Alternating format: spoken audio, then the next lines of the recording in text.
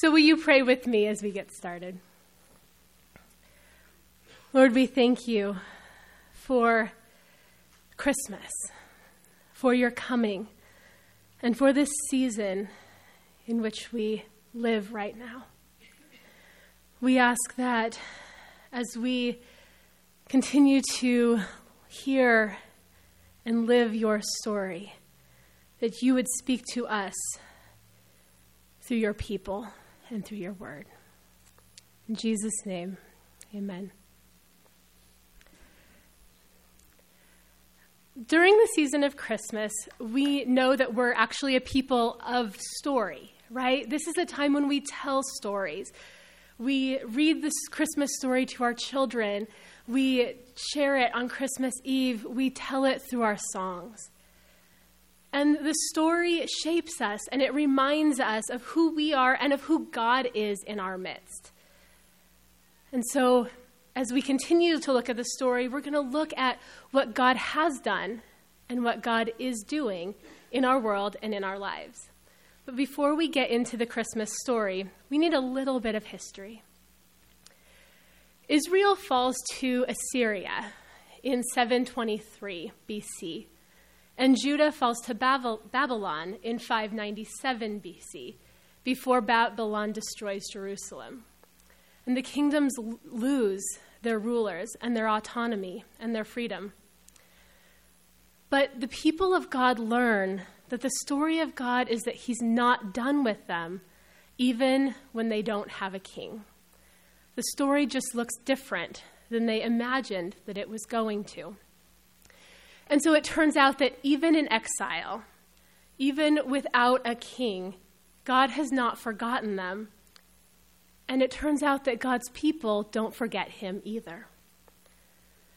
And then God's prophets go silent. And God's people are challenged to recount his story during the rule of other kings and other kingdoms who take over and conquer them and their land. Through the reigns of the Persians and the Macedonians and the Greeks. And God's people do tell his story. They faithfully remember what God has done, who God is, and what God has promised that he will do. In this time of diaspora, when the Israelites and Judeans are scattered all around the world, the promises of God are remembered and they're shared. News spreads of Israel's long-awaited Messiah, who is the heir to David's throne.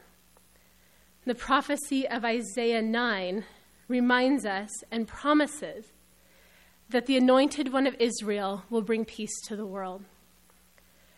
The people who walked in darkness have seen a great light. Those who lived in a land of deep darkness, on them light has shined.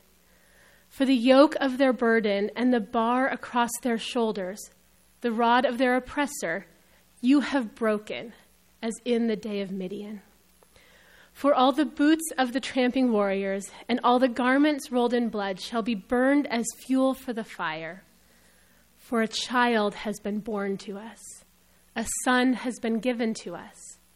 Authority rests on his shoulders, and he is named Wonderful Counselor, Mighty God, Everlasting Father, Prince of Peace. His authority shall grow continually, and there shall be endless peace for the throne of David and his kingdom. He will establish it and uphold it with justice and with righteousness from this time onward and forevermore. God has promised. And so mother and father tell daughter and son, and families tell their neighbors. And the promise of the Jewish king who will bring peace to the world spreads throughout the neighboring nations around Israel. And God promises that those nations will also come to his anointed one. In Isaiah 60, maybe. There we go. In Isaiah 60, God promises, "Arise, shine, for your light has come." I'm going to read from my words. For your light has come, and the glory of the Lord rises upon you.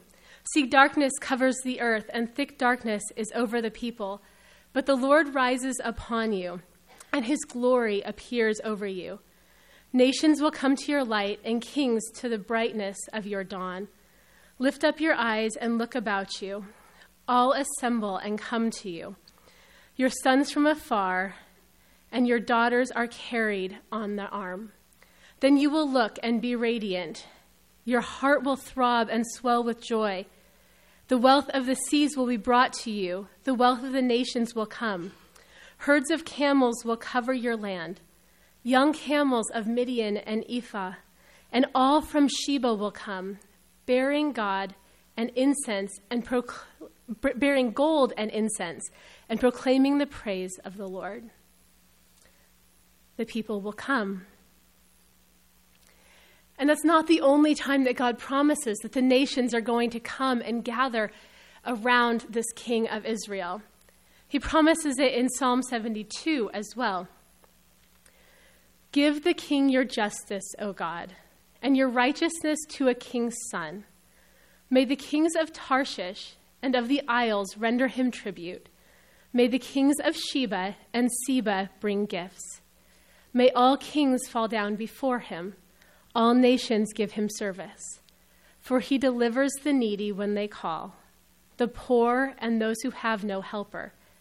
He has pity on the weak and the needy, and saves the lives of the needy. From oppression and violence he redeems their life, and precious is their blood in his sight. God promises that he will act in mighty ways to save his people, and that his peace and his salvation will go out into all the world. And it's here that our Christmas story enters history. It has been promised. Rome conquers Judah, and we meet Herod. He is a cunning and politically savvy ruler who aligns himself with the Roman emperor to gain power. He even marries the sister of the Jewish heir to the throne of Judah to try to gain additional legitimacy as king. Now, Herod's not a nice person. He takes some actions which have left a positive legacy in history, like a massive building campaign. He employed the latest technology to create a harbor and builds the city of Caesarea Maritima. He creates multiple fortresses along the borders for the protection of the region. And he decides that Jerusalem should be built as a city fit for royalty. He rebuilds the temple to magnificent proportions in a project that takes 80 years to complete. And these projects were designed to gain the favor of the people of Israel. But the projects come at great expense, which requires steep taxes on those people. And the people already carried a heavy burden. In addition, to preserve peace with neighboring nations, Herod likes to give luxurious gifts to other rulers, and the people's taxes have to pay for those gifts. Now, that doesn't make the people very happy, and so Herod employs a secret police to keep his subjects in line, and he violently quashes any opposition that arises. Even in his family, he evilly executes those who might threaten his reign. He executed his brother-in-law, Aristobulus III, the Jewish heir to the throne, whose sister he married to gain legitimacy to that throne. Then he executes his wife and her mother because that might threaten his crown. He kills another one of his brother-in-laws and eventually 3 of his sons, Alexander, Aristobulus, and Antipater, because he was worried about what they might do as well. And Herod didn't exactly win any popularity points when he set up a statue of a golden eagle in front of the temple to show his allegiance to Rome. But for that allegiance, he gets what he wants, security. And the Roman Senate gives Herod the title, the King of Judah. This is the world into which Jesus is born. It's dangerous. It's frightening. Rome is in charge, and that helps keep peace and maintain infrastructure, but it also makes it very difficult to maintain Jewish identity. And with Herod on the throne, who knows what life might look like and when danger might strike at any moment, as any incorrect action or incorrect word could be reported by the secret police and get you taken out as well. Life is hard. The taxes are some of the highest we see in the ancient world for people who already struggle just to put food on the table every day.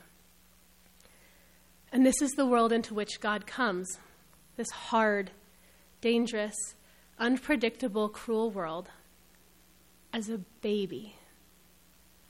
He doesn't come into a royal family with a CEO father and thousands of soldiers surrounding him to protect him at every moment and care for all of his needs.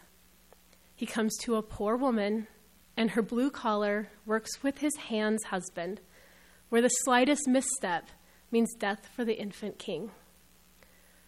Have any of you ever wondered what God was thinking?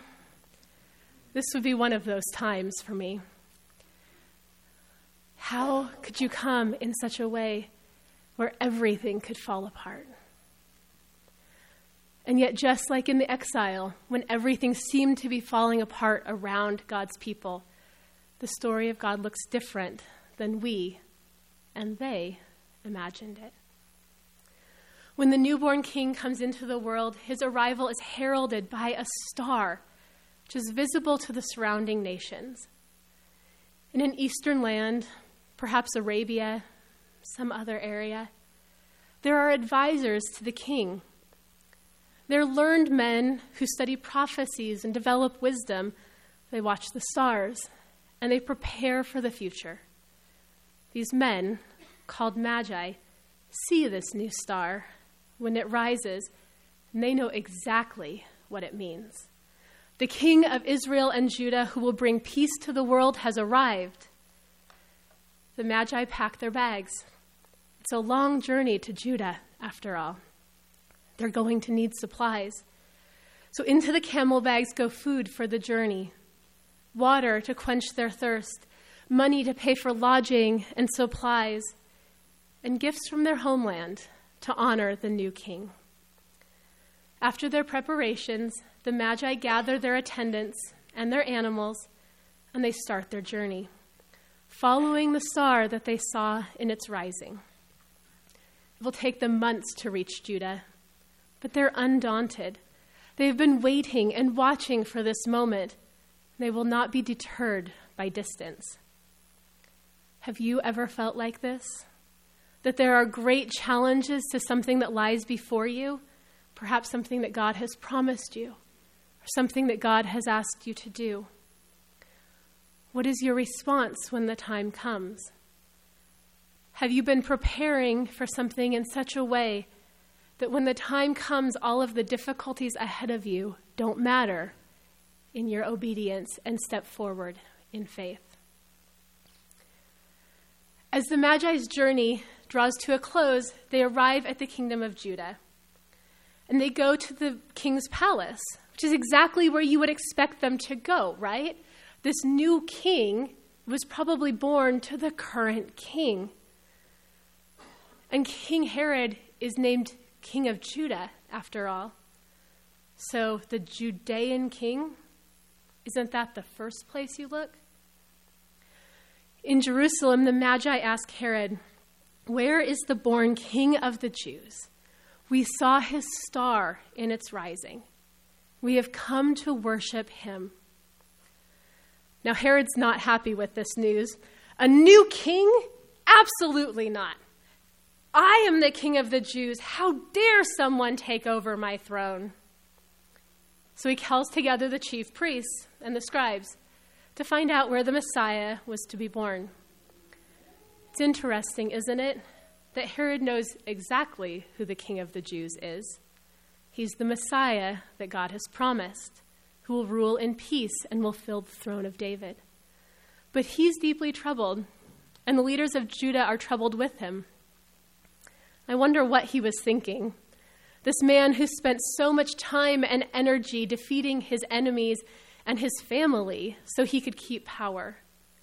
Does he really think that he can defeat the plans of God? Have we ever felt that way?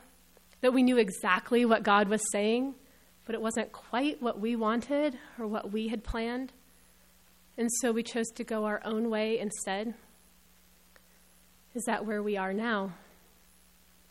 How does it work for us? How did it work for Herod? Let's get back to our story. The chief priests and scribes tell Herod what the prophecies say. In Bethlehem of Judea, for so it has been written by the prophet, and you, Bethlehem, in the land of Judah, are by no means least among the rulers of Judah, for from you shall come a ruler who is to shepherd my people, Israel. Now Herod develops a plan of his own. He calls the Magi in secret and asks them exactly when this star appeared, so he can figure out exactly when this king was born. Then he tells them, go, find this new king in Bethlehem. And after you find him, come back. Tell me where he is, and I can go worship him too. So the Magi leave, and they follow the star to Bethlehem, to the house where a toddler is living with Mary and Joseph. This king is not in a palace. The current king didn't even know about him. Could he be a real king? He seems like a normal child. His parents don't really seem to be anything special. If we wondered what God was thinking coming into such a dangerous world as a baby, perhaps now we can wonder what the Magi were thinking as well. God is working in ways that are different than they imagined, but their hearts seem to be open to whatever God is doing. They enter their house, and they prostrate themselves before the child. Then they open their camel bags, and they pull out gifts from their homeland: gold, frankincense, myrrh. They have brought the best from home, things that are native to Arabia, because that is what you bring to a king, the best you have. Even the Magi probably couldn't imagine the prophetic significance that those gifts would take in God's providence. Gold, the sign of his kingship. Frankincense, an incense that you pour out to God. Myrrh, one of the spices you use for Jewish burial. I doubt the Magi thought about those meanings, but God works in ways that are different than we imagine, and he can reveal meaning and purpose even in our lack of understanding. After their visit, the Magi set out for home, God having given them a dream not to go back to Herod. And so, in Herod's territory, surrounded by Herod's legions of soldiers and Herod's secret police, the Magi choose another road home, ready for another long journey. Meanwhile, back in Jerusalem, Herod waits for them to come back. When he realizes that they have outsmarted him, he is furious, and his evil side reappears. Based on the time when the Magi said the star appeared, Herod gives orders to kill all of the boys 2 years old and under who live in or around Jerusalem. But God is still working, even in the massacre of the innocents. God knows that real peace can only come if he is with us, Emmanuel. So he sends an angel to warn Joseph in a dream to flee to Egypt, to save the life of the King of the Jews. It's not how we would write the story, is it?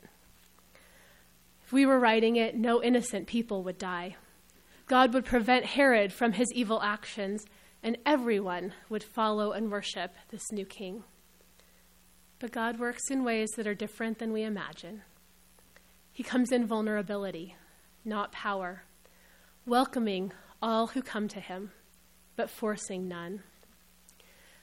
He refuses to override Herod's will and Herod's evil actions.